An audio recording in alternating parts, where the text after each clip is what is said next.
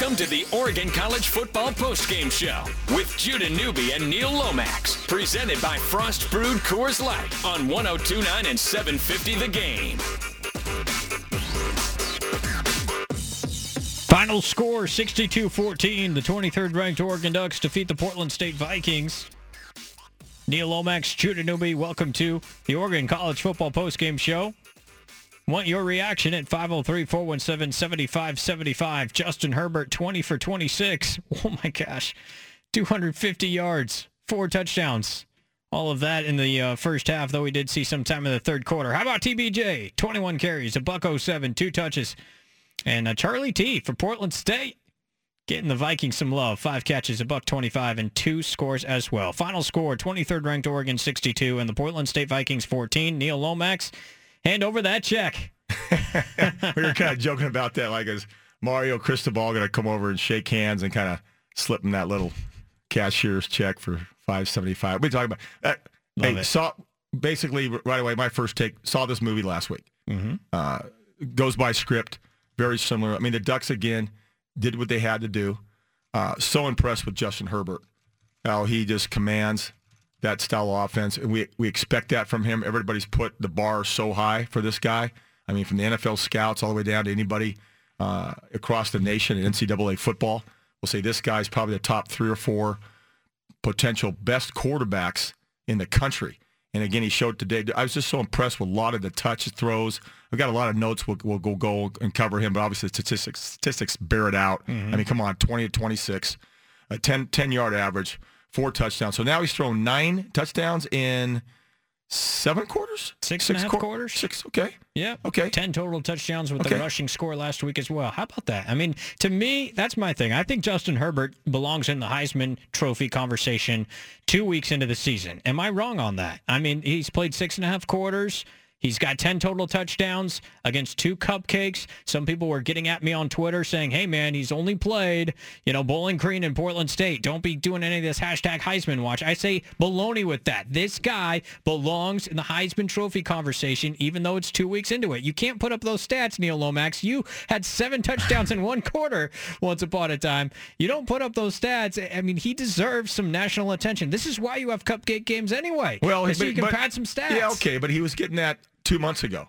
Yeah. So he was. He was getting even last year until he got hurt. So that came with the territory. We all expect all the Duck fans are a little more prejudiced. Think he is a Marcus Mariota. And do you think he is? He's not. Well, we'll see how far they go, because Marcus Mariota took him to a national championship, took him to a lot of BCS games in his 2-3 years that he was at Eugene. So, but anyway, again, 6-7 different guys touching balls offensively, rushing the football. C.J. Verdette, you saw Taj Griffin. TBJ played all the way to the 4th quarter. So, and receiving-wise, J.J. 3 had a good game. All these guys, they mix it. And then Kano Dillon. How about number 85 filling in for Cam McCormick? I mean, we can go on and on and on, but bottom line is I'm impressed with number 10. Number 10's the field general. He runs the show, and he did it again for 2 weeks. He finished 20 for 26 today. How about the efficiency? A little bit better than last week when he went 10 of 21. Doing the quick math in my head right now, he was 30 pass completions in his first 47 attempts, 30 for 47 through 2 games, and 9 touchdowns. Well, he had 3 or 4 drops last week too, and JJ will say that. Dylan Mitchell talked about it last week. I heard him on the radio giving a little. He should have caught a couple more, and I love that about those receivers down there. Hey, I could have had that one. I could have had that one. So they're going to get plenty of touches. You're going to see a lot of balls in the air in the next 7-8 weeks. That's good. This team is, again, I said it. I think them in Washington in the North. People are underrating Oregon. They really are. I think they look just that good. Yeah, it's Portland State, and it was Bowling Green.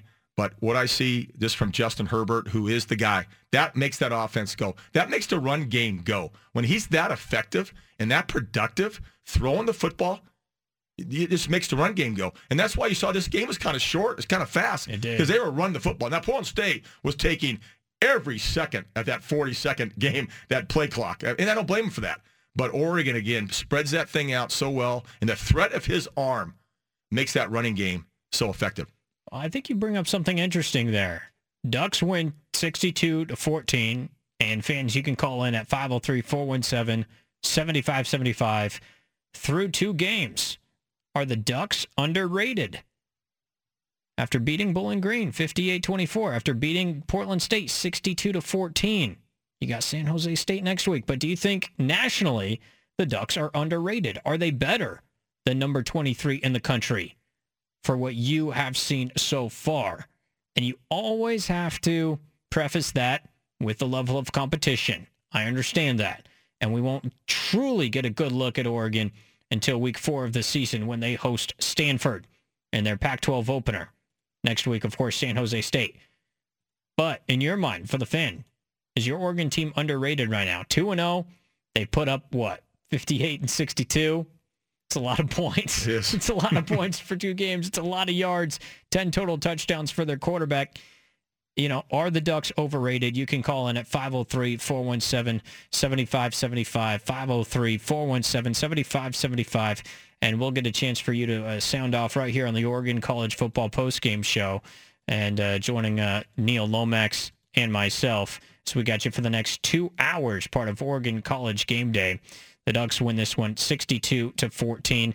And right out of the gate, there were a couple of dropped passes on the very first drive of the game. And it started to seem like that similar theme to what we saw last week. But when it's all said and done, the receivers righted the ship. They were able to put this one away. 14-0 at the end of the first quarter.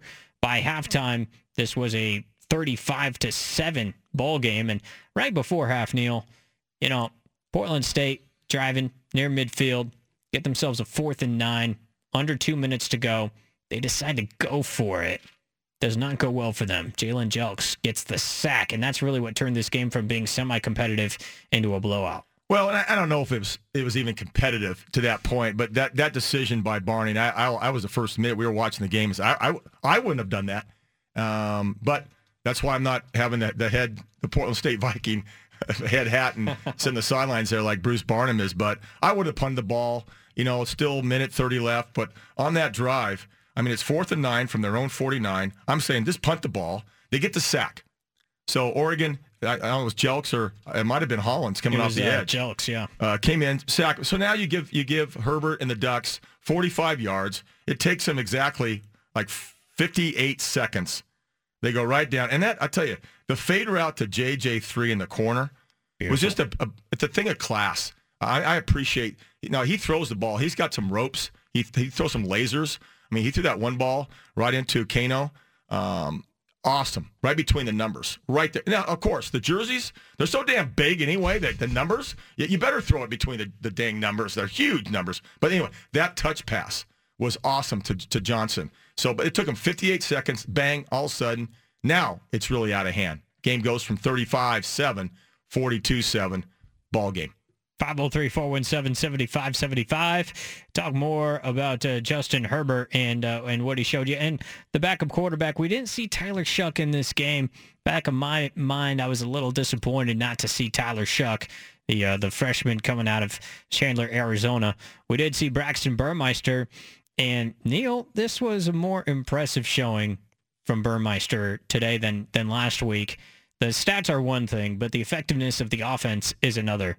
He does finish 3 for 3 passing the football for 16 yards, and he helps lead them on a scoring drive there in the fourth quarter to turn a 49-14 game into a 56-14 game that ultimately finishes 62-14. But it looked a little similar, though. He comes in, they go 3 and out, and at that point, it's still, 42-7.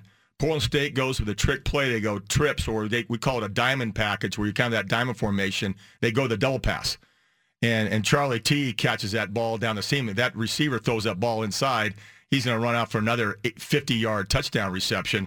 But Portland State converts from there. Mm-hmm. Jelani Eason leads them in, and they score. And you're going, okay, 45-14. Saw this last week. And then Braxton came back, though, and did a solid drive. The running game, though, again, they're banging away with Taj Griffin. They're banging away with CJ. They're banging away with that TBJ. Yep. Tony Brooks James was still playing.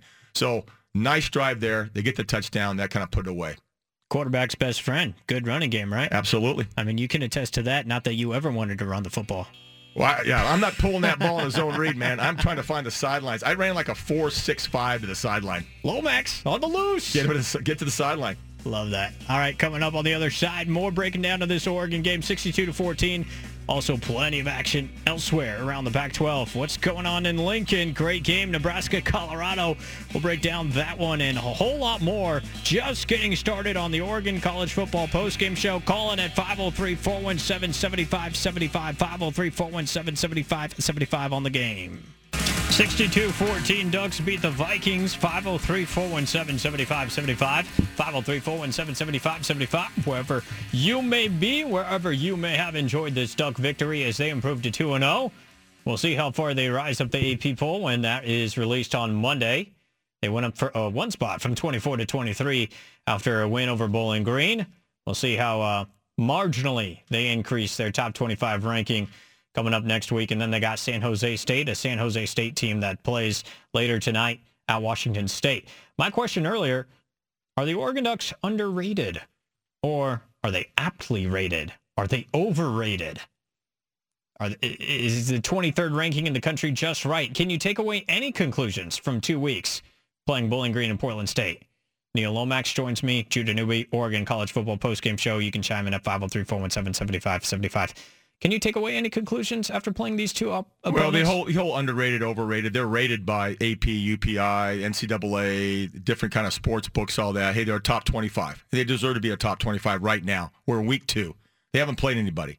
Now, that Stanford game is going to be big, and it's going to be very interesting to watch USC and Stanford tonight as we're watching, I think, Colorado and Nebraska. You're seeing top 25 teams play. We saw it last week in week 1. I mean, you had Auburn and Washington, questionable about a 6 and an 8 ranking between those two teams. No, but still, it's pretty. During the year you might be off a couple, but I still feel Oregon, and I don't have a dog in the fight. I can go to Oregon State, no to Oregon. Just watching that team again, I'm just impressed again by the effectiveness. And I tell you, what's interesting, I'm a quarterback. Justin Herbert's not happy. Here's why: he muffed a snap, and I know him. I know how I'd feel. He did everything really, really well. He muffed a little snap. Now they're getting way behind the chains. It's 3rd and 16. He gets a sack. I tell you, after all the things he did well, I mean, he would have graded out 95%. If I'm grading him today, it's 98, 95%. But I'm telling you what, he's walking away going, how in the hell did I drop that snap? I muffed a snap. I caused our team to be 3rd and 16, and I took a sack. That's the kind of guy he is. I really believe that. And that's why he's going to be a pretty special guy to watch. Well, that's why I'm going to say that the Ducks are underrated, because I think Justin Herbert's underrated. That's it. It's as simple as that. And from this standpoint, I think Oregon fans know how good he can be. I don't think anybody else does. I'm not sure I could blame everybody else because they haven't seen him in big games like the Washingtons and the Stanfords that are coming up. But I'll go on them. I think Ducks are going to win that Stanford game. I don't even care what happens tonight, Stanford, USC. The Ducks have shown me enough. The versatility, Neil, the depth, I mean, it's on fire. This is the kind of stuff that can win you Pac-12 games. And that quarterback, he spins it like Lomax, I'm telling you. Well, no, he's not that good. But, you had six guys touching the ball rushing-wise. I'm not really counting Braxton or Justin, Burmeister and Herbert. They pulled a couple, Justin ran it 4 times, won a couple. But, again, 3 of those are sacks or 2 of them are sacks. So you take that out, though, and you got 6 guys carrying the football. And, hey, TBJ, over 100 yards rushing, as well as C.D. Verdell, 106 yards rushing. That's impressive. That's a very impressive rushing statistic for Oregon. Yeah. Here's how one of those Verdell touchdowns sounded on the Pac-12 network. Maybe. C.J. Verdell off the left side, and he's in for a touchdown. His first college score. And TBJ got in the paint. 3rd and goal inside the 1. Again, it's Brooks James. He's up and over and in. Touchdown Ducks. 16 plays on the drive. Second today for Tony Brooks James. 16 plays on a drive. What were they doing? Normally it's a 4-play drive. I think that was over 3 minutes, which is like a shock. I mean, their average scoring drive was 2 minutes and 30 seconds. Let's get impatient. And just bang, bang. And they run that quick power. They run that quick lead. They run that zone read so well. Yeah. Just bang, bang. Going to the tight end side, going to the slot side. And then they throw that little quick fire out there. And a fire means you have one receiver blocking, one other receiver takes a couple steps, goes back. We just call that a quick X and Z fire. And bang, it's a quick. It's like a sweep. You don't have to run a sweep. You just throw out the receivers with two guys and block it. And then I tell you, the play was really impressive when he hit Dillon, Kano Dillon, that touchdown. So they did a pump fire. They faked the fire. You had Schooler running down the numbers, who was wide open. I mean, Justin's back there playing paper, rock, scissors to himself. Who should I throw to get the touchdown? So he took Dillon, but that was so impressive how they set things up. And again, that's set up by the running game, how you just keep gashing back and forth, bringing Taj Griffin, bringing Travis Dye, bringing C.D. Vardell, bringing Tony Brooks-James. I mean, just bang, bang, bang. Pump fake, open, Kano Dillon. Fighting, touchdown. Pump fake. See, that's what you're talking about. The fire screen out there. Pumped that open. Kano Dillon, by the way, there's a guy that we were talking about, could make an impact with the injury to Cam McCormick. Cam McCormick, right. And here comes this grad transfer from USF. Telling you, this is a physical cat, number 85. Yeah, we thought Jacob Breland he got a little time, and even Ryan Bay was going to play. Spencer Webb, they talked about, right, a little bit of Spencer Webb, but no, Kano Dillon got some time, and big boy. Yeah. Looked like almost a defensive end out there catching the ball. Big guy, number 85. Where have we heard that before? Farrell Brown, right? Ooh. I mean, that was the 85. I mean, obviously, Farrell had the gruesome injury at the Utah game, and never really was able to rebound from that to play at a high level. But he did end up coming back. But you see a big guy in green, number 85. I think of Farrell Brown, but now it's Kano Dillon. It's USF grad transfer. The Y position, right? The tight end. That's correct. It could be a QB's best friend in the pass game. The way that they can work over the middle of the field. And Dillon, man, that's really impressive. There's a weapon at every position on the Duck offense. That's what I'm saying. I think they're underrated. I think from a talent perspective, and I know, Neil, you love this because it's all prognostication and it's nothing real about this. You're eating this up. Man. I'm telling you, I think the Ducks, from a talent standpoint, top 15 team in the country. Well, good for you. Buy you a cookie or something. I'm looking at stats, though, here. Again, we have 12 guys, Oregon receivers. I mean, Dylan Mitchell, Kano Dillon, Jalen Redd, Tabari Hines, Schooler had 4. It's not just 5 or 6 guys, 12 guys. That's what I'm saying. Yeah, well, but you're still playing. These are, again, you get 3 preseason games. Yeah. Again, it's kind of like the 4 games, the red shirt. We talked about this in the earlier segment with Jordan Kent about what an opportunity to play a lot of young guys, true freshmen, redshirt freshmen, sophomores, transfers, and then you can make a decision at game 5. You can say, okay, the coaching staff, that's going to be a very different. It's like the final cut down rate. It's like watching Hard Knocks. You're there with Hugh Jackson and the coaches in Hard Knocks. We got to cut 20, 30 guys today. I mean, that's a tough decision. That's how it is now, especially 90 to 53 in the NFL. It used to go 90, 75, 53. Exactly. Yeah. So now the same thing in 2-3 weeks from now will be, who should we redshirt? Who wants to transfer? Kind of those kind of things. Right. Plays a big part in the future of the program. Yeah, and San Jose State, the problem is, I can have all these conversations all day. Can't draw any real conclusions till week 4. But week 4, we get it's the Ducks at home again. Week 6, Ducks at home again for UW. But there is a sneaky road game week 5 at Cal. Cal's got a tough game tonight at BYU. Mm-hmm. And that's part of the other action around the Pac-12 in the top 25, Neil. And we're looking at Colorado, Nebraska. We're looking at Arizona State, Michigan State. At least there's other games around the conference that are worthy of our attention, and it's not just Ducks and non-conference foes. Yeah, and to me, when the Pac-12 conference games start, that's when, okay, where would they be rated? How are they playing now? This is not Portland State. It's not Bowling Green. It's not San Jose State. And, again, in Oregon State, here you go. You got Southern Utah.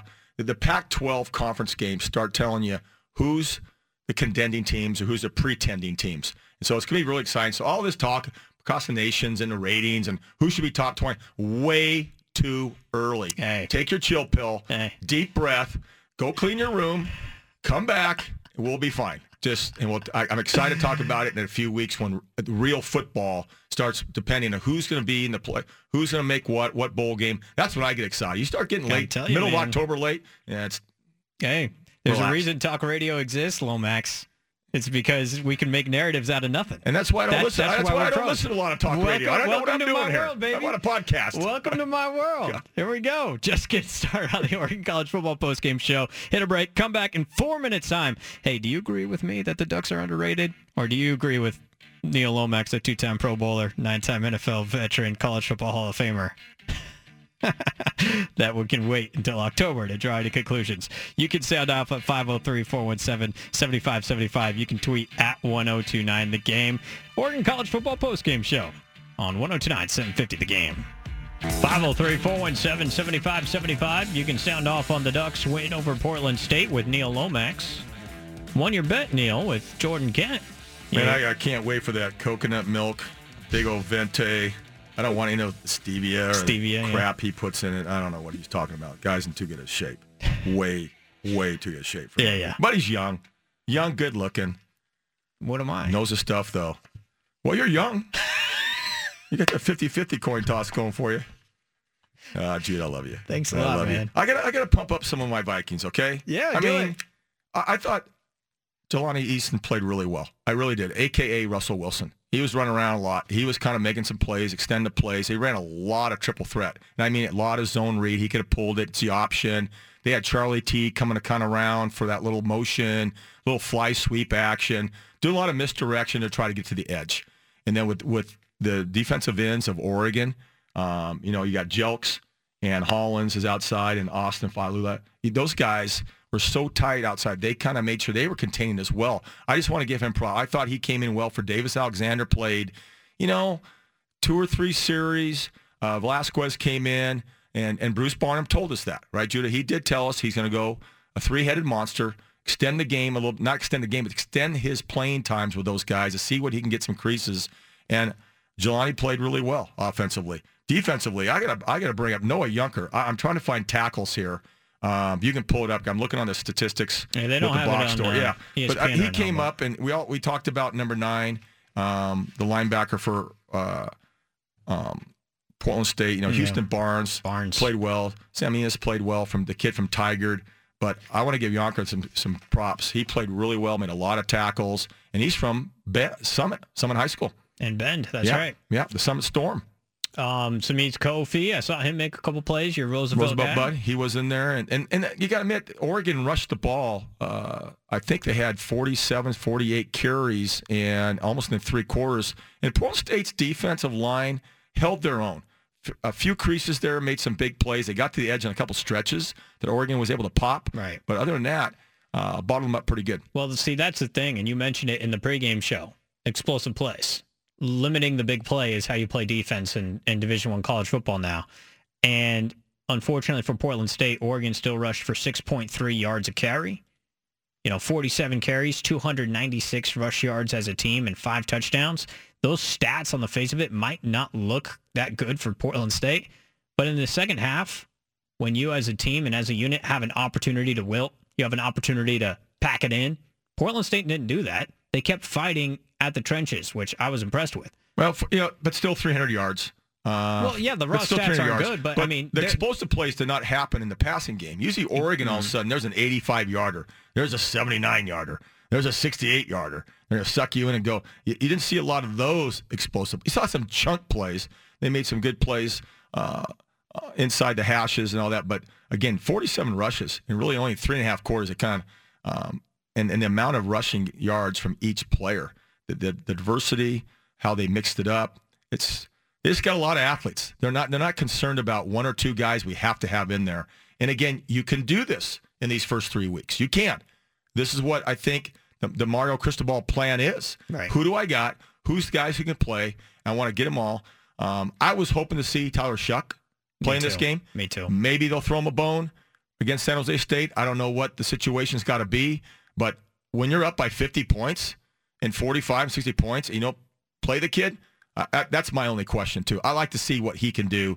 Autzen, and it's not the second team in practice Monday through Friday. I want to see him play on a Saturday. Here's the thing, too. Like, we're getting a little impatient with all these non-competitive on the scoreboard football games, but you're not going to have this forever, Duck fans. Think about this. 2019, Week 1, Auburn. In a neutral site game. Okay. Money game. It's a big game. It's a money game, too. It's a big money game. Like, they don't need it, but it's a big money game. Big game. Yeah. 2020, the alma mater of Carson Wentz comes into Eugene, North Dakota State. The Bison? Week 1. The Bison. That's right. Not to be confused with the Fighting Hawks here at North Dakota playing the Huskies. Not to be confused. North. God. Sorry. Really? North Dakota State, Week 1 in Autzen. Week 2, the Ohio State comes to Eugene. Dang. So my point is, look, every once in a while, this was Washington's non-conference schedule last year was Cupcake City, and ESPN made fun of it the whole way. They put little cupcakes on the sideline and put it in there. What kind of frosting on those? Shot. You see any kind of? I'm a chocolate guy. Chocolate frosting? Yeah, I think it was chocolate maybe with sprinkles. Cupcakes. Okay. Jordan Kent doesn't eat those. Or we don't know that he does. Well, it doesn't show up. That guy could eat whatever he wants to eat. Okay, that's kind of body he's got. That dude's gonna work it. He's gonna work it out somewhere. Coconut milk. Yeah, almond milk. Cupcakes. Yeah. But needless to say, the Ducks non-conference schedule. Auburn and Ohio State. And it's not. How about 2021? You host Jeff Tedford in Fresno State, if Tedford's still there. Week 2, you're at Ohio State in 2021. In 2022, Georgia Week 1. In 2023, you have Texas Tech on the schedule. That's a home and home. That is done again in 2024. And Boise State in 2024. Between now and 2026, you've got some type of, well, I guess Boise State wouldn't technically be Power 5, but between now and 2024, you'll have a Power 5 opponent in your non-conference schedule. And there's something to be said for that. That's impressive. Since you have it in 2018, rack up the stats while you can get them. Let's get Justin Herbert to New York. Make the most of it. 10 total touchdowns in 6 quarters. I mean, what more can you say? This is why some people like the NFL better than college football, though. It's because you don't get these type of games. It's not easy to perform what people have expectations for you as well as you put on yourself. And let me make it clear. So Justin has these higher expectations for himself. He expects to do this and more. Okay, he does. He expects to have these kind of outings, the effectiveness, not just, and to him, it's not the touchdowns, it's executing the throws. It's executing the adjustments they make as receivers. See, folks, this is not about, okay, you run a 5-yard slant, and you run a little wheel, and hey, once you go 10 yards and come across the middle. No, they have these concepts. They have combos. We have a number. We have a passing tree. And all those have adjustments based on coverage, right, based on a blitz. So if you're not on the same page, you see the kind of bad throw. I mean, he made one. It was early in the game. I put a note on it. He was going to his left. He was rolling to his left, and he throws this dart to Dillon. And I don't care if you're a right-handed quarterback and you are sprinting to your left and you're being pressured by a 6'5", 275 defensive inner linebacker, he swivels his hips, he turns his shoulders, he throws an absolute dime to Dillon. That is impressive. Then he comes back and throws a little teardrop touch. And those are the things I see him do over and over. And what I love about him, he's ticked because he muffed a snap. That's what he's going to talk about. See, I shouldn't have muffed that snap. What does that show about him? Is that greatness, or is that being a perfectionist? Do you have to be a perfectionist to play quarterback? Well, you want to be. I mean, no one's going to be that. There's no way you can't, because you're going to throw a ball that, how did that come off? But that's why you throw it 50, 60 times like I did in college, a game. He's going to throw 28, 27, 29. I mean, here he was, though, 20 for 26. But that's, again, got to be adjusted because you can't catch the drops. And then what if the ball was way behind someone and someone made a hell of a catch? I mean, JJ made a great catch in that fade. Yeah. They were both, that was a contested little fade from 15 yards. That was a beautiful ball. But still, Johnson made a great catch. And you think of the guys like Dillon who fought 5 extra yards. So they gave him a touchdown. Exactly. And the JJ3 fade is after Barney goes for it on 4th and 9. That's kind of giving you an extra drive in plus territory. But he executed that 45-yard drive, Justin Herbert did, in less than 48 seconds. Beautiful. That's impressive. And that's what he expects. Perfectionist, I don't know if he's OCD about that. I just know the guy expects every time I go out there, I'm going to execute to the best of my ability. And he does it. He does it very well. Yeah, he's a very, very impressive quarterback. Yeah, I mean, we're going to take your calls as well at 503-417-7575. We'll go ahead. We'll hit the break. We'll be back in 4 minutes. We'll get you some game day traffic. If you're on your way back from Autzen Stadium or from watching the game, wherever you may be, go ahead and give us a call. Your thoughts on the Portland State game with the Oregon Ducks. Final score 62-14. Are the Ducks underrated, or what player is your favorite so far through 2? There's an easy question. Your favorite player that you've seen from Oregon through 2 weeks. 503-417-7575. It's the Oregon College Football Postgame Show. Judah Newby, Neil Lomax, 102.9, 750 The Game. Boy, a lot of good action around the Pac-12 right now. Memorial Stadium in Lincoln. Tense times. Nebraska's debut of Scott Frost, their home opener after having Week 1 canceled due to weather against Akron. They have a 1-point lead right now on the Colorado Buffaloes. Neil Lomax joins me. I'm Judah Newby on the Oregon College Football Postgame Show. 102.9, 750 The Game. You can call in as well with your reaction to the Duck victory, 62-14, 503-417-7575. And as we speak, Lomax, turnover at Memorial Stadium. It looked like Colorado just got a pick six, but I'm not sure if they're going to rule it such. I think they're going to call the quarterback was down, and he was, yes.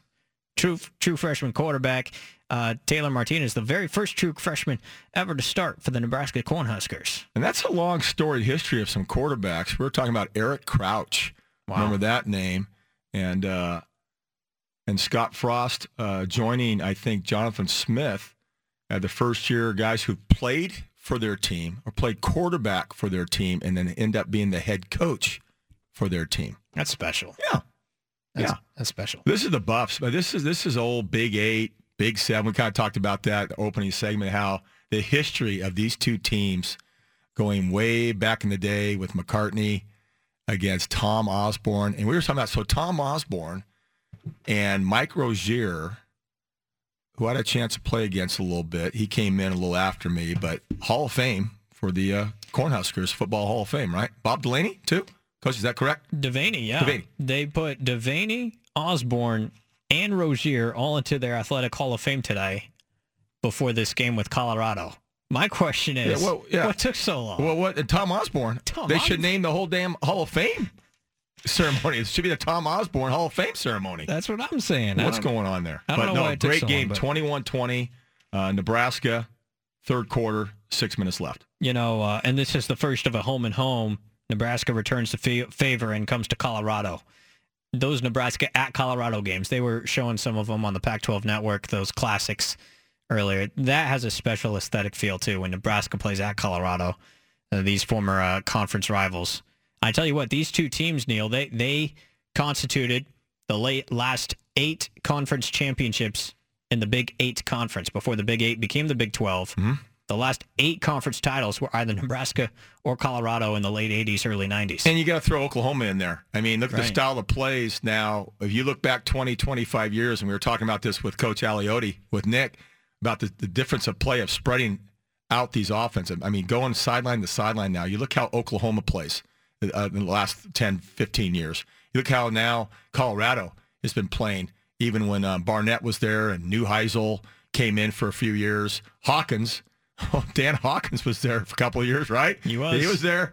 Now here comes Mike McIntyre. And then Scott Frost, to see Nebraska go kind of, quote, spread for Cornhusker fans, that's something new. But this is the day and age of spread them out, sideline to sideline, open spaces, and run the football effectively. And have a very good athletic running quarterback. That's the thing that I think has changed when I watch this game, college football, last 10, 15, 20 years, that athletic running style of quarterback. Can't do that in NFL. You won't last very long. You just won't last very long with a running quarterback. You can't do that. You got to protect that guy. But in college, you still get away with it, and it's so exciting to watch. Nebraska just scored another touchdown to go up 28-20. Adrian Martinez, the true freshman, sending one down the field for J.D. Spielman. Duck fans that might be casually familiar with Nebraska's roster, since these two teams played in Week 2 of last season at Autzen Stadium, and they played in Week 3 of 2016 in Lincoln, right? Back when obviously Mike Riley was there, and 2016 was the final year for Mark Helfrich. And, of course, last year was the only year for Willie Taggart, but J.D. Spielman was a good player on that Nebraska team. Last year they had another really good running back that I think wasn't able to play this year because of injuries. Trey Bryant, ended up retiring from college football from what I remember. But, here's my question, Neil. You started as a true freshman quarterback at Portland State. We're talking about JT Daniels at USC, and now this Adrian Martinez, a true freshman starting at Nebraska. What about these offenses is it any easier, do you think, as a true freshman to start right away out of college in 2018 than it was back in the day? I don't think you use the word or the term easier. Yeah. I think they're more prepared. These high school programs now, and with the off-season camps, the passing leagues, the 7-on-7s, I've been involved with Nike for years and putting on the opening, the Elite 11 competitions. These high school athletes, that's what they are. These kids play baseball. Kids still play basketball, and they should. I highly recommend all these guys. I get parents all the time. Hey, Coach Lowe. Hey, Neil. Should my kid just play football? No. Play all three. Just do something. Be active your entire high school career. Just be active. Play lacrosse. Play basketball. You got time for, don't be one sport specific. I just don't agree with that. But some of these kids are. They're so well prepared. I'm not surprised by it. Now, JT Daniels, come on now. He should still be a senior in high school. Right. And he's at USC. That's no ordinary quarterback job. There's not, no disrespect to like New Mexico or Colorado State or Fresno. This is USC, and he beats out 2 sophomores and a junior that were there. When Adrian Martinez. So Adrian Martinez, true freshman. Yeah. But they're just. He's from Fresno, California. Another California talent. Well, that's one thing about Scott Frost. He's been everywhere. That's the thing. If you look at the Scott Frost map of his coaching career, he's been everywhere. And he played in the NFL, too. It wasn't just a quarterback. He was kind of the athlete, defensive back, wide receiver with the Jets for a few years. I remember his career. A little short, but it was sweet. And so he knows where to go. He was at Oregon. He probably should I give him more credit to bringing in all these athletes at Oregon under Chip Kelly. I mean, Frost was out there recruiting all these kids. Right. And that's how he built UCF into the best single-season turnaround. I mean, he inherited an 0-12 team and turned them into a bowl team in 1 year. And turned them into a perfect team in 2 years. Yeah.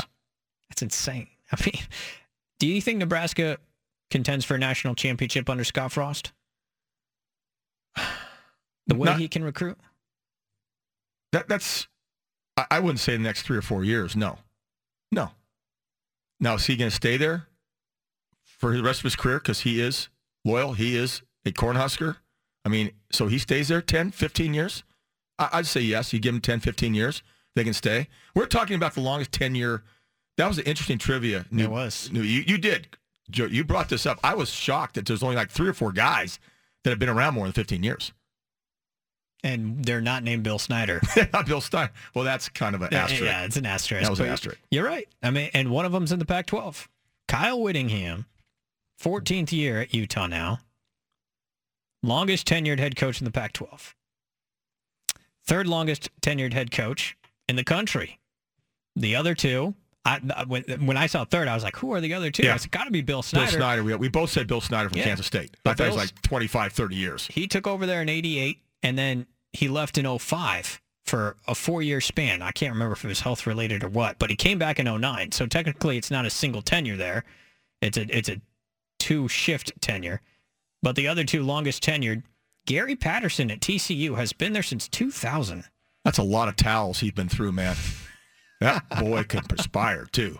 Holy cow, it's a lot of towels. Really? Yeah. Wow. And the longest tenured head coach in D1 college football, Kirk Ferentz, Iowa. The Hawkeyes. Oh, big rivalry game today. Yeah. Hey, Cyclones, Hawks. That's huge. Holy cow. All right, we'll get you an update on Iowa State, and all the other top 25 action across the country and in the Pac-12. Judah Newby, Neil Lomax. It's the Oregon College Football Postgame Show, part of Oregon College Game Day on 102.9 and 750 The Game. Peter Sampson also will have a college football update for you coming up.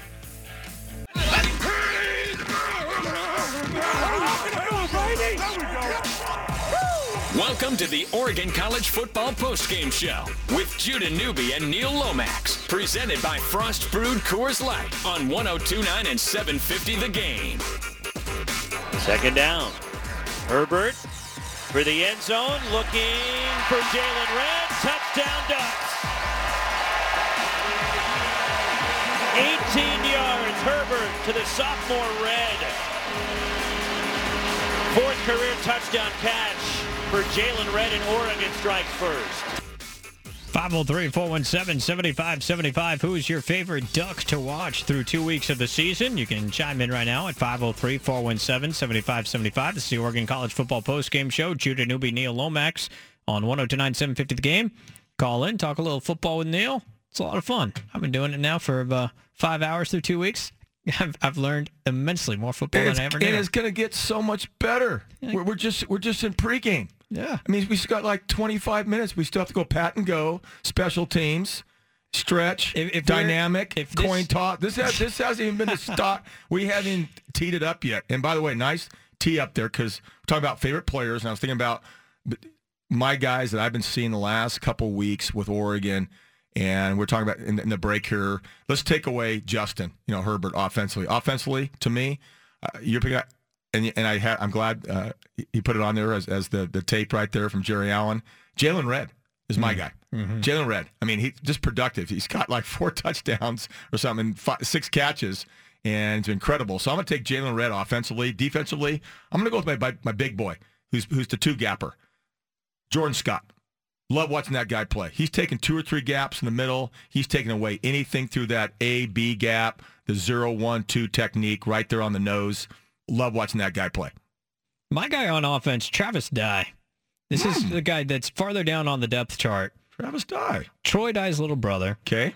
He doesn't look imposing, and that's why I think I like him. 5'8". I'm 5'8". Well, what running back looks imposing there? They're all the same. They're just come out of the same mold, man. Well, they're not Royce Freeman. They're not the Royce Freeman. Yeah. They're all pretty much same mold. They look very athletic. But sorry, I interrupted you again. I just think Travis Dye he's just a little bit more slighter of frame than even the guys on the Duck roster. I mean, 5'8". Taj Griffin's kind of in that category. Taj is in the same. Taj in the same. But the wheels on this cat, I mean. This year, 11 carries for 96 yards and a touchdown. I mean, that's good. That's a great yards per average clip. And it's a guy that I think we may have assumed would be redshirted because of the depth in that backfield. But I don't know, man. I mean, with the new redshirt rule, you get 4 games to prove yourself. And I think Mario Cristobal might be like, I'm not sure if I can afford to redshirt this guy. He might have to play himself into being an integral member of the running back rotation when conference play comes. Yeah. This is kind of the preseason for him. Yeah, and can you afford to play these many guys in Stanford game? This is the depth they have. They're proven. I love it, though. I love to see all these athletes get in the game from receivers, running, different positions, the motion. The diversity of the offense is so impressive to me, how they move around. And basically, you're running the same place. That's what football fans can understand. We're not calling 13, 14, 15 different plays. You have your lead, you have your zone, you have a power, you have a counter. Those are pretty much the 4 or 5 basic run plays, but you use 15, 16 different formations with motions. That's what gets the defense out of adjustment. That's what gets the defense out of alignment. That's what you want. You want them to make a mistake, but you're running basically up front the same place. Right. And Jordan Kent talked about it. The guards will take you play side like 80% of the time. They will take you to the play if you watch film because that's where they're pulling. We're blocking down and pulling, and it's just a fun thing to watch that Oregon can move around, do a lot of motions, a lot of different formations, and run basically the same place. I was watching Philly-Atlanta Thursday night, and Chris Collinsworth was pointing this out, but obviously Doug Peterson has been doing a lot of development with the run-pass option, and Philly has been starting to split their offensive line, where one side would run block and the other side would pass pro. I don't know if I mean, that's RPO to the next level where you get to choose which side of the field you want to execute your play, and you can run block one way or you can pass to the back side of the field the other way. Well, or you're showing defensively they're doing keys. So the linebackers and safeties and linemen are reading keys. So you see the left guard and left tackle pop up to block. Their hats are high. Boom. You're taking your run step and you're flying in the zone. Right. And you're still going to run a lead. Right. So you brought up nice little misguided, a little misinformation there that they're disguising a run play, and you call it run play option, run pass option. that's interesting how some teams now at the pro level, you probably can do that.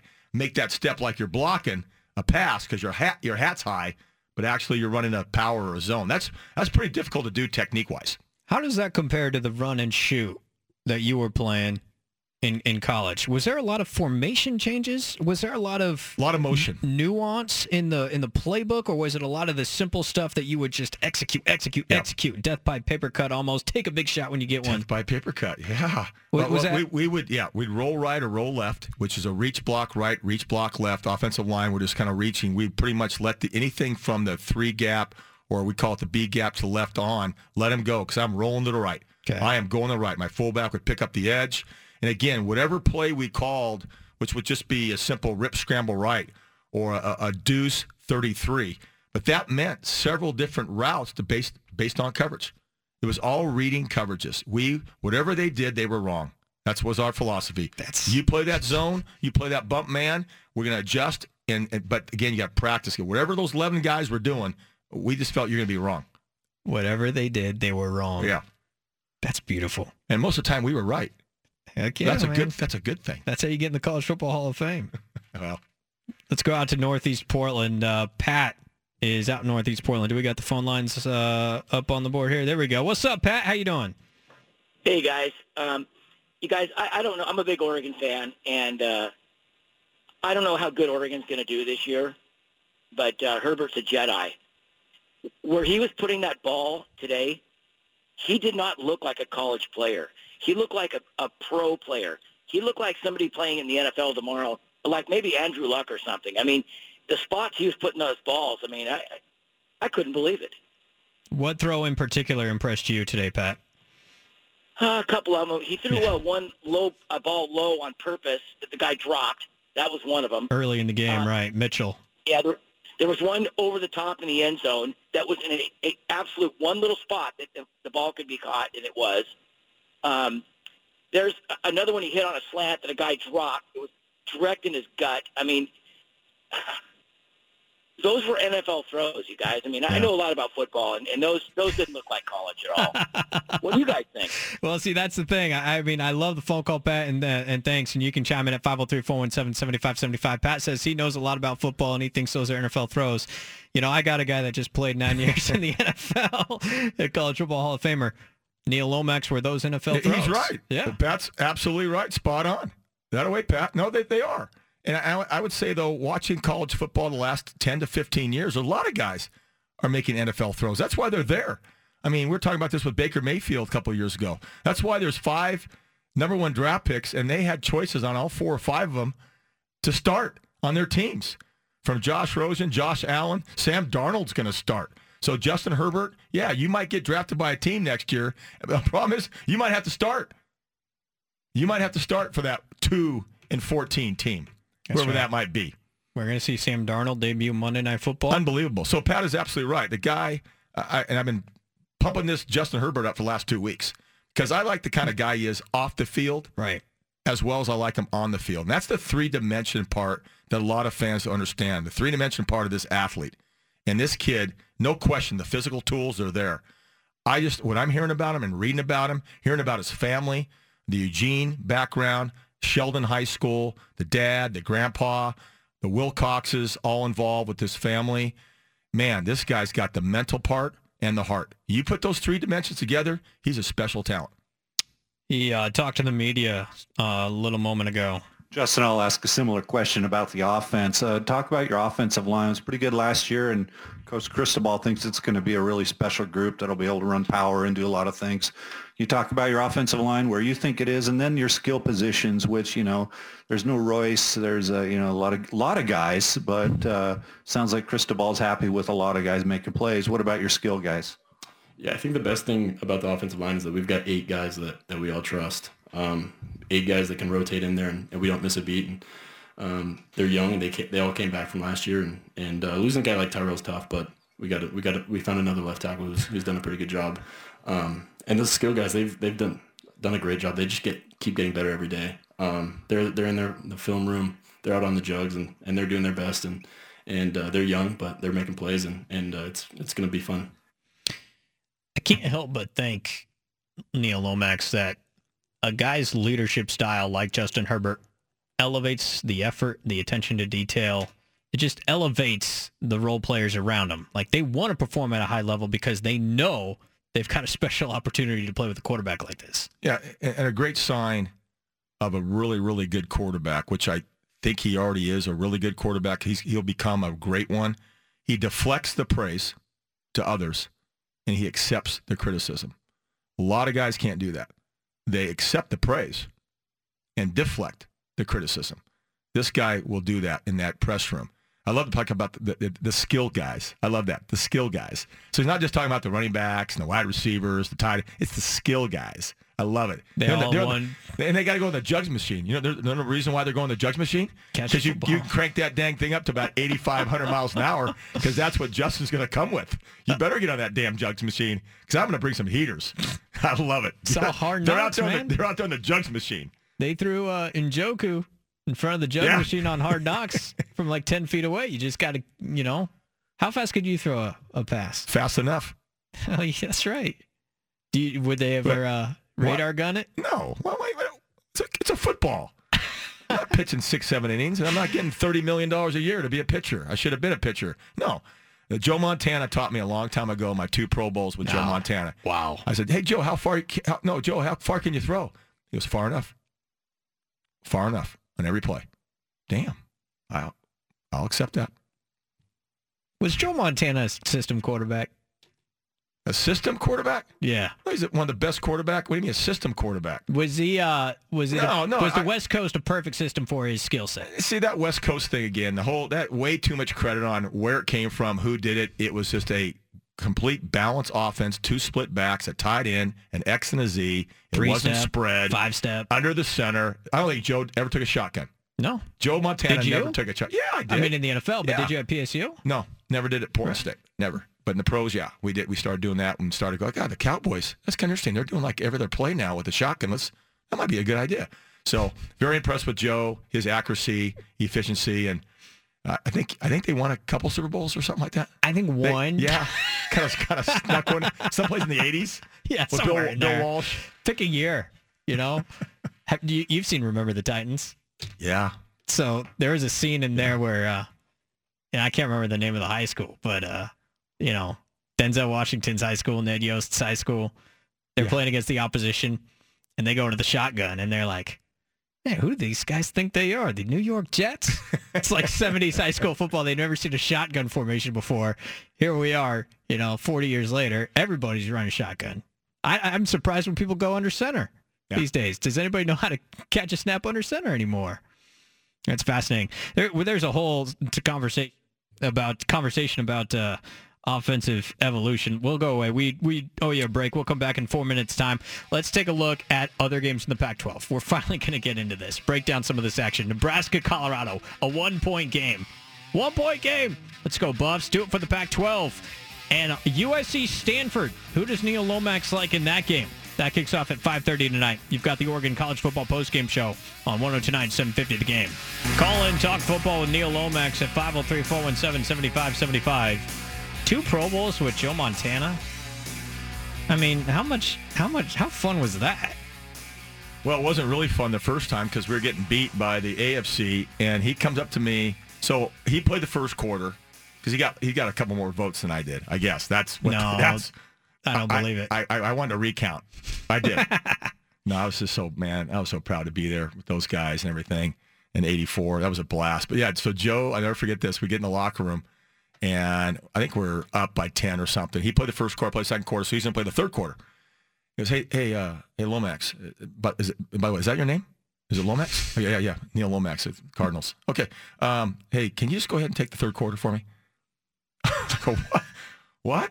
Yeah, I'm kind of done. I don't want to get hit anymore. And that's God's honest truth. That's amazing. So, but he did play about half the third quarter, and then I came in. And, my memory, the only memory I know, I was waking up in the middle of the night and going, Mark Gastineau. Can someone please put a hand on Mark Gastineau? I don't think anybody knows who Mark Gastineau is. Do you know who he is? No. You don't? Mark Gastineau? Google that. New York Jets. Pro Bowl pass rusher long of the hair. Jets? Oh, my God. Okay. He somehow, some way, he paid off my left tackle. He must have gave more than 10 grand. How are you getting hit in a Pro Bowl game? That's not right. Well, it's not right. Well, they weren't supposed to blitz either, but tell Kenny Easley that. Who's the D coordinator of those games? They had nobody. They don't care. Nobody had headsets or anything. They all wearing Hawaiian shirts and lays on, the flowers and pina coladas, and it's a laid back. It was a laid back deal. I mean, guys didn't on there. Lawrence Taylor didn't show up until Friday. He played on Sunday. Mark Gastineau of the New York Jets, 5-time Pro Bowler. He had 107.5 sacks. Well, the reason why he went to 4 more Pro Bowls is because he sacked me 9 times in the first one. That's crazy. He went to East Central Oklahoma State? Ooh. That's like directional school twice over. I love when you Google stuff. I know. You just bang. I'm learning so much about it. I'll tell you what, this Nebraska-Colorado game, you guys can get home. I don't know if you're driving in the streets and driving home on I-5 from the Oregon game, get to a TV. This is a great game. It's 10 minutes left. Nebraska by 1, 28-27, fourth quarter. Colorado is driving, though. I really like Steven Montez, the Colorado quarterback. Good leadership. He throws a good ball. He's a seasoned guy. Makes a lot of really good throws. Now, he just missed a back shoulder. That's why it's funny. You just say that, but so you think that's his fault? No. Not necessarily. Yes, you do. No. Yes, you do. Hey, you just think that throw is his fault. You're putting words in my mouth. I just said that he is. I just said on the radio he throws a good ball. I don't know what's so funny about that. But you kind of snickered because you thought that was a really poor decision and a poor pass. Not at all. Yeah. I snickered because it's incomplete. I don't know whose fault it was. So it's incomplete. Whose fault was you naturally blame the quarterback. No, not necessarily. I've learned my lesson. Not anymore. I'm telling you right now, 9 out of 10 times, that receiver did not adjust correctly and run the 3 route, which is a 10-yard out. 9 out of 10 times. Montez threw the out. Yeah. That's what a 3 route is, 10-yard out. Okay. And he cuts in. So I'm giving the benefit of the doubt to Montez. Okay? All right. Stop it over there. I'm holding the football in the host chair right now. Grabbing the laces, thinking I can run out and throw a route. Colorado, just missed a field goal. Just missed it. 28-27, Nebraska still out in front of that one. That could be a big feather in the cap, though, even though Nebraska's not in the top 25 or anything. If a Pac-12 team like Colorado, it's not picked to finish first or second in their division, can win a road game at a Big Ten team, anytime that happens, that salvages something for the conference because, Neil, we talked about this last week a little bit as well. From a national perception standpoint, Pac-12 not getting respected right now. Not at all. We are kind of the 4A, 5A schools of the 6A competition right now. And then right now, in that conference, Scott Frost, the expectations are high. The bar has been raised, just like Chip Kelly. The expectations down at Westwood for Chip Kelly to turn that program around right away are probably way, way overblown, higher than everybody should. But that's what you expect when you hire a Chip Kelly. Right. You do. And Scott Frost, all the surrounding hype and vibe around that hire to go back there to his school to take over, and what he did at UCF, and incredible. It is, and so the bar is so much higher. So as fans, you're kind of watching. Well, God, Nebraska should win, and yeah, UCLA should win. Don't forget, folks, and college football fans, he inherited 80% of these scholar athletes. 80% of them have been there with the former coach. You just can't come in there and cut these guys. These are guys from the prior coaching staffs that recruited them. So it's going to take a while. But the bar, again, for the Chip Kellys and the Scott Frost, it's a short little window. A lot shorter window than other coaches get. Speaking of UCLA, they go into Norman today against 6th-ranked Oklahoma. Oklahoma was favored by 29.5 points by kickoff. And it was a 49-21 final. UCLA covers the spread. And I only say that, I mean, I know, Lomax, you're not all into the spread action as much as I am. But you still got your butt kicked. You did. Yeah. But I know it's Oklahoma and everything, but still UCLA. It's not Oklahoma versus Arkansas State. So, come on, man. Come on, Chip.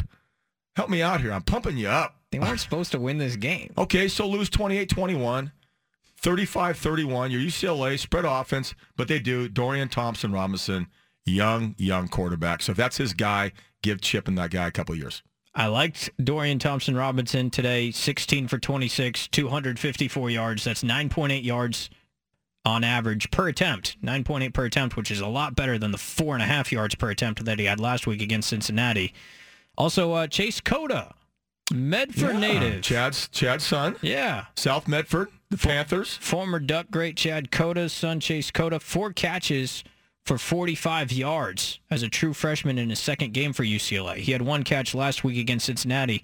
So about 5 catches for, I think, 57 yards on the year for Chase Cota. True freshman. True freshman from Medford. Athlete. You know? And Dad was a great athlete. He's an athlete. I saw them play the final game in the state playoffs a year ago. Boy, South Med had a great team. Bill Singler down there is a great coach. He's been there a long time. The Singler name down in Medford. Yeah. I feel like I've heard of that. Little Oregon State combo there, too. That's right. Yeah. Yeah. They had a Singler OSU quarterback. Yeah. And then, of course, Kyle Singler was in the news recently, too. I can't remember. Who he got picked up by somebody? He got cut by Oklahoma City. That's what it was. But not a bad. Well, he's got a great career, though. Great career. Not a bad basketball player. I think he won a national title with Duke. He was on one of those national title teams. Yeah, a lot of fun. A lot of fun with those. Elsewhere around the Pac-12, we got a big game tonight. Stanford and Nebraska. And you know what? We're going to hold this. We're going to come back. Stanford, USC. Sorry, yeah. That's all right. That's all right. Yeah, thank you. Stanford, USC, 17th ranked Trojans at 10th ranked Cardinal. We're going to talk about that game. I want Neil's thoughts on Cal, BYU, and of course Oregon State, Southern Utah coming up at 5 o'clock. Did the Beavers get a win against Southern Utah in this game? What's on the line for them? What did Lomax see in week 1 at Ohio State that he thinks will translate well to week 2? We'll get his thoughts about that. Plus, you can chime in as well. What's your favorite Oregon Duck to watch through 2 weeks of the season? Who's been most impressive in your mind? 503-417-7575. See Oregon College Football Postgame Show on 102.9 750 The Game. Great stuff in the Pac-12 today. UCLA loses at Oklahoma 49-21. UCLA 0-2 start for only the second time in 20 years. They are home to Fresno State next week, so we'll see if Chip Kelly can get a win. Week 4, UCLA is at Colorado. Colorado right now in a barn burner with Nebraska on the road. 28-27, Huskers lead that one in Scott Frost's debut in Colorado with the football at the 50. This is a big game, Neil Lomax, and it's been a fun one to watch. Great college football. Love college football. This is why. It's just awesome game right here. And I hope the rest of the Pac-12 games tonight. I'm actually looking forward to the game I'm going to sit home and watch. Michigan State, Arizona State. Yep. I played against Herm Edwards. I really like Herm Edwards, but he's not playing. Okay? He doesn't get a chance to play. He can't play corner. He can't play safety. So I'm looking forward to watching Manny Wilkins. He's been there like 9 years, I think. I mean, the guy's he looks like he's 35. But I love N'Keal Harry. Harry is a great receiver. He really is. Did you see his touchdown last week against UT San Antonio? I know it's UT San Antonio. He catches 10-yard hook, reverses field, goes from one sideline to the other and scores a touchdown. Finishes with 6 catches for $140 and 2 scores. That guy's a future first-round pick. I mean, I'm a little bit wary of throwing NFL comps to guys coming out of college, but he's built like Julio Jones. No, he is. He is. Well, okay, and a bigger version of Julio Jones is JJ. Or Seta Whiteside. I mean, that guy, how about throwing to that guy at 6'7"?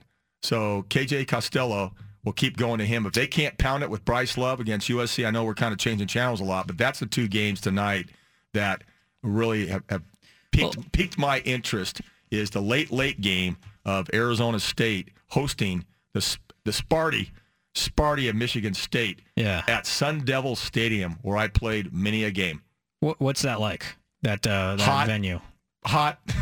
I heard that it's going to be 106 degrees. It's 106 degrees at ASU at 7:30 at night. But that's a dry heat, though. Come on, it's a dry heat at night. What does that mean? That doesn't mean anything.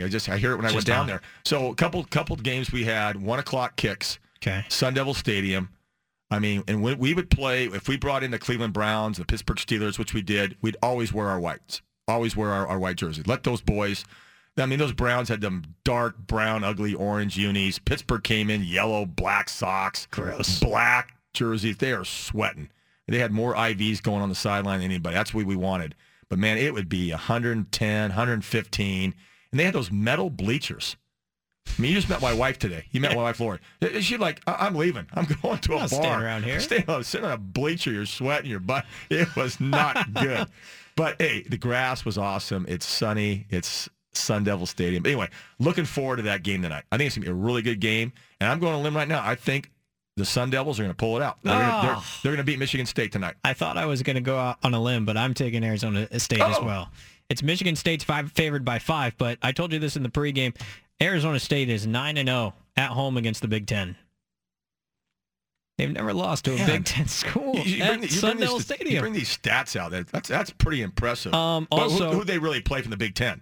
Well, they're not just bringing they beat Purdue, Wisconsin in 2013. Okay, that's something. I'll give them that. Also, I want your thoughts on this. Darryl Rogers, the former Michigan State coach and Arizona State coach, and he coached the Detroit Lions for a long time. He passed away this past July at the age of 83. He's being honored before the game tonight. He coached at ASU from 80 to 84. He coached at Michigan State from 76 to 79. He led Arizona State to the 1982 Fiesta Bowl, beating Oklahoma, and ASU was ranked 6th in the country at the end of that season. He led Michigan State to the 1978 Big Ten Championship, and he coached an All-American wide receiver at Michigan State in 1978 by the name of... In 78? Man. I'll give you a hint. He has one of the most famous home runs in World Series history. 1988. Game 1. Kirk Gibson was the wide receiver? Gibson, All-American wide receiver for Darryl Rogers at Michigan State in 1978. That's some pretty good trivia. You know what I found amazing about that, though, Neil? And you could probably speak to this, too, because you're encouraging people to play more than one sport growing up. Kirk Gibson, 2-time MVP in the National League, 2-time World Series winner, 84 with the Tigers, 88 with the Dodgers. He was an All-American receiver at Michigan State. He played 1 year of college baseball at Michigan State. That's it. 1 year of college baseball. And became a first-round pick of the Tigers. 1 year of college baseball. Like, you never see that anymore. The athleticism of a guy like that is mind-boggling. And you were talking about, when you were coming out of high school, you were seriously talking about playing college baseball at Washington State before Mouse Davis came calling. Yeah. Well, we didn't throw it all. That's the thing. I was throwing 8-9 times a game, and we had a great offense. We did very well in high school, but I didn't know my athletic bar, my athletic heights. I had aspirations to play college baseball. I was a very good pitcher. I also played first base, batted fairly well. I loved that sport. And, we're in high school, but in those days, you played all three of them. You played football, basketball, baseball.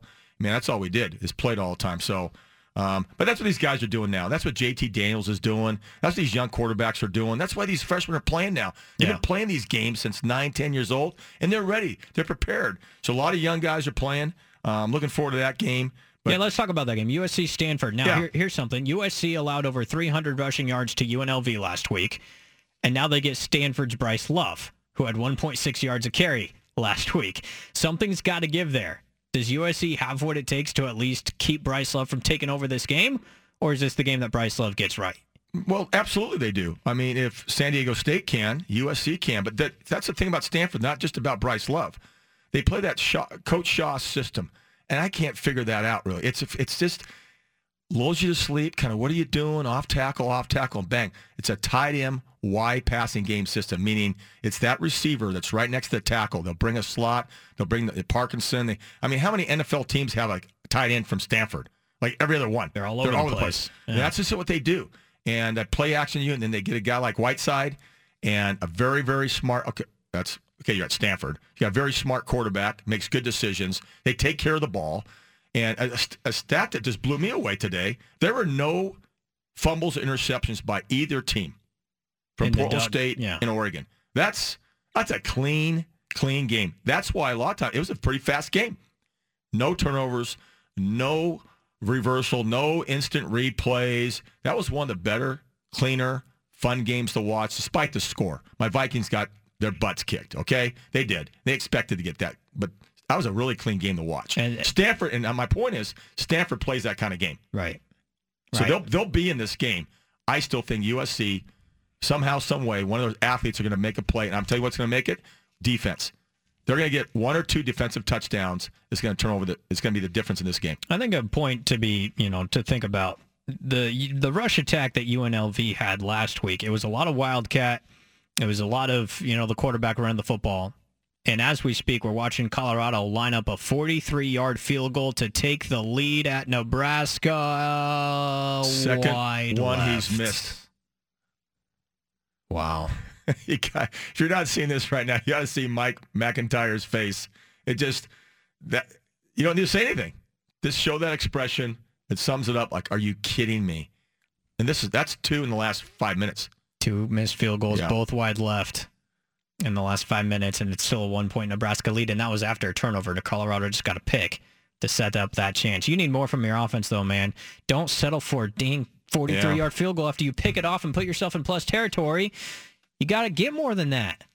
All right, back to USC Stanford, though, before we hit the break. I mean, UNLV ran for over 300 yards on USC last week, but a lot of it was their quarterback. A lot of it was that Wildcat, and it's a different rush attack, obviously, that Stanford brings to the table. It's almost, I don't know, is it easier to game plan for but harder to execute against? Yeah, you can't simulate the UNLV kind of quarterbacks. You can't simulate Oregon when you're playing defense like the Stanfords. When you play Oregon, who are you going to have line up there and simulate Justin Herbert and the Oregon offense? That's the difficult part. I keep talking about this. It's so important to prepare. The private preparation precedes public performance. You got to privately prepare all the time. It's a lot of P's there, okay? But it's so important. It really is. And these colleges prepare with video, film sessions, walkthroughs. But, man, how do you prepare for that when now you got UNLV and also now it's Stanford? So it's a difficult transition. You get 6 days to do it. My pick is USC by a touchdown. I'll take Stanford by a field goal reluctantly because I really like USC. So why would you want to say it reluctantly then? What's either you going to take it or you don't take it? I will take Stanford by a field goal. Okay, there you go. That's all you need to say. This guy's coaching me. It's great. What's reluctant? What's anything reluctant about it? I just because I'm, Well, if you're not sure, then don't make the bet. No, you have to make a bet. It's the radio. It's live radio, man. There's no half foot in, half foot out. I'm giving you crap. Making a pick. Yeah. All right, here we go. Oregon State. That's the last game we got to get to. We'll make a pick for that on the other side. I'm going to take Southern Utah. No, I'm just kidding. What? We'll make a pick on the other side. Neil Lomax, Judah Newby. It's the Oregon College Football Postgame Show. 102.9 750 The Game. Final segment of the Oregon College Football Postgame Show. Judah Newby, Neil Lomax. Ducks win comfortably. We've already broken that down. It's almost boring to talk about how good the Ducks are through 2 non-conference games, and they'll get a third one against San Jose State. But it's all setting up for a big Week 4 showdown with Stanford. Neil Lomax has taken USC to beat Stanford in JT Daniels' first true road game at 17 years old. That's going to be one heck of a game. You can watch at 5:30 on Fox. But, yeah, he's an impressive guy. True freshman quarterback at USC, JT Daniels. True freshman quarterback at Nebraska, Adrian Martinez, just went down with an injury with 3.5 minutes to go as Nebraska has a 1-point lead on Colorado, 28-27. We're keeping tabs on that one as well. But, of course, the Oregon State Beavers have a chance at victory today when they take on the FCS Southern Utah, led by Demario Warren of, he's one of those UC Davis coaches, a la Bellotti, a la Aliotti. Chris Peterson spent some time at UC Davis. Here's Demario Warren leading his Southern Utah Thunderbirds into Reser Stadium, Lomax. Yeah, the Thunderbird, but again, he doesn't play. Right. He's a coach, but they graduated Patrick Tyler. I saw him play last year against Portland State. They won the Big Sky. They played Oregon last year, even though they lost 77-21. But it was a 7-7 game in the first quarter. Okay, the first quarter. It's 77-21, Judah. Okay, they got their butts kicked. I was there. I remember. This is going to be a good game. Oregon State should win. It's one of those they should win. And Beaver fans, you know exactly what I'm talking about. They should win. They should have beat Portland State real bad last year, but they were lucky to get away with that one. That was an amazing, great football game to watch. Beavers pulled that out. So don't sleep on the Thunderbirds. They beat Northern Arizona last year in the Big Sky Conference Championship game. And first round bye in the FCS playoffs. So this is not just some little 3-8 team coming from the Big Sky. Thunderbirds can play. But so can the Beavers. I'm looking forward to, Jake Luton's out. That's my understanding. He's not going to play. Yep. So Connor Blount will play. If Jake Coletto gets in the game as well, the kid from Camas, the Papermakers, he might get in. But Papermakers. Their running attack is where they make their money. They're good. Artavius Pierce, number 21, will be the guy I'm looking forward to watch play, as well as my man from Oregon City High School, Trevon Bradford. There's the Bradford brothers. They're really, really good players. He's been coming on real strong. Plays in that little slot number 8. Looking forward to watch him play. Yeah, 2 touchdowns for Bradford in the Big House last week. 6 catches for $104. You mentioned Artavis Pierce, 11 carries for 168 yards against Ohio State and 2 touchdowns. Beavers seem to have playmakers offensively, Lomax. It's defensively where there's a lot of questions. Yeah, and they had a tough first half, let's put it that way. So now you're going from Ohio State to now a less FCS Not experienced team. So I'm expecting the Southern Utah. So I'm expecting the defense to play a lot better. But again, close game. Don't see a lot of explosive plays on either team. We'll see what Jonathan Smith has up his sleeve. But again, looking forward to the young quarterbacks playing. They're going to run the football, set up the pass. I got Beavers 35-21. I think, that's right in the zone I would take as well. I remember the Beavers struggled at home with Weber State a couple of years ago and only won that game by 10 points. This needs to be a 20-point win of sorts. Or win. You know what? Let's get a win. Exactly. Just a win. That's all I want. That's all I want. Jonathan Smith coming back to Reser Stadium. There's too many good vibes to lose this game. You gotta win. And what a great guy. And what a great story and where he's been. We talk about Scott Frost a lot. Mm-hmm. But Jonathan Smith's path to come back to Corvallis, where he's been, where he's done his time, where he's done his tutelage under a lot of great great coaches, and Chris Peterson will go on down the line from Mike Riley. So welcome back, Jonathan Smith. It's a fresh air that's back at Reser Stadium. And you give this guy 5, 6, 7, 8 years, I think he can change this program and build that culture with the old days of him. They had some good teams when he was there. One game we haven't broken down yet. Houston crushed Arizona, 45-18. Khalil Tate struggled in the first half, came on strong in the second half, finished with 341 pass yards, but 7 carries for 8 yards. That's so unacceptable to me. I mean, come on. He is a triple threat. To me, that's 15, 16 carries. He averaged 12 carries last year. 12.3 carries last year, the guy averaged to carry, not sacks. That's where he's such a triple threat, to run, throw, and read. Reads coverages, figures out to pull it, to give it, to throw it. They better figure that out. Kevin Sumlin, it's early. Like I said, I'm not getting really excited till October. I hear you. I told Canzano that. I'm telling you that, guys, take a deep breath. We'll get on the hot seat here in a while. Okay. Can't blame you for that. Arizona, by the way, next week has Southern Utah. So, chance to get right for them. Utah, Northern Illinois. Utah's an 11-point road favorite, and I'm telling you what. At Northern Illinois. Here's my question on that. Why? Why do you go to Northern Illinois? Oregon went to Wyoming last year. Oh, that's Wyoming. Come on, it's beautiful country. My God, you can go down see Yellowstone, take a little day off. That's what college kids love national parks, by the way. That's exactly what college kids love, Yellowstone. I mean, Chicago's one thing, but Northern Illinois, I don't know. It's kind of near there, I guess, because it's North Illinois. Yeah. By the way, but don't forget my buddy Mike Leach up there. The Air Raiders, they got San Jose State, Washington State. So we got to talk about the Pac-12. Utah, by the way, they have won their first road game of the season each of the past 5 years, including wins at Michigan State. So, and look, Utah in the non-conference, 27-1 since joining the Pac-12. I'm just saying, I don't know why the heck you'd want to take your Utah Utes to Northern Illinois. It's a good MAC team. Is it Huskies? Is that what they are? Yeah. The Huskies? Good call. You mentioned Wazoo. They get San Jose State tonight. Right. Nice, comfortable, cozy, get the coffee out, 8 o'clock kick on the Pac-12 network. And that game might last 4 hours. That's going to be terrible. He's got like 9 receivers coming in and out. I think Oregon's got depth at the skill positions. Woo. Leach. Get some quote. Can you get some quotes, please? I will. Yeah. Thank you. No problem. And what are your thoughts on Cal BYU? 7-15 BYU, a 2-point favorite at home after upsetting Arizona on the road last week. Their home opener against Justin Wilcox and Cal. When I met Tanner Magnum at the Elite 11, and then when he came to the opening at Nike, I fell in love with the guy. All those guys, all those young men, 17-year-old kids in high school. I loved Tanner Magnum. I was with Christian Hackenberg. I was with him. Wow. And Tanner Magnum was on my team, so I'm going with him. I think he's a great young man. I'm just going to go on my heart and take. He's playing really well. He played great against Arizona. They're at home. They're beating them by 13. I'm going to go with Cal. Well, you can. It's America. You can do that. Oh, well, I'm glad. Yeah, I'm going to go with Cal on the road as the underdog to go and win that game. We'll put another beer on it, let's say. Okay. Figure that one out. Adult beverage. All right. Yeah, there we go. Neil, it's a lot of fun. Goes fast. This is good. It's college football. Football's supposed to be fun. It's a game, right? That's right, you man. You play the game, right, Herman Edwards? You play to win the game. Go Sun Devils. Shout out Fighting Herms. Pulling for your Herm. He's Neil Lomax. I'm Judah Newby. That's it for Neil and myself on the Oregon College Football Postgame Show. We'll see you again next week, everybody. 12 o'clock in the afternoon. High noon for Oregon and San Jose State.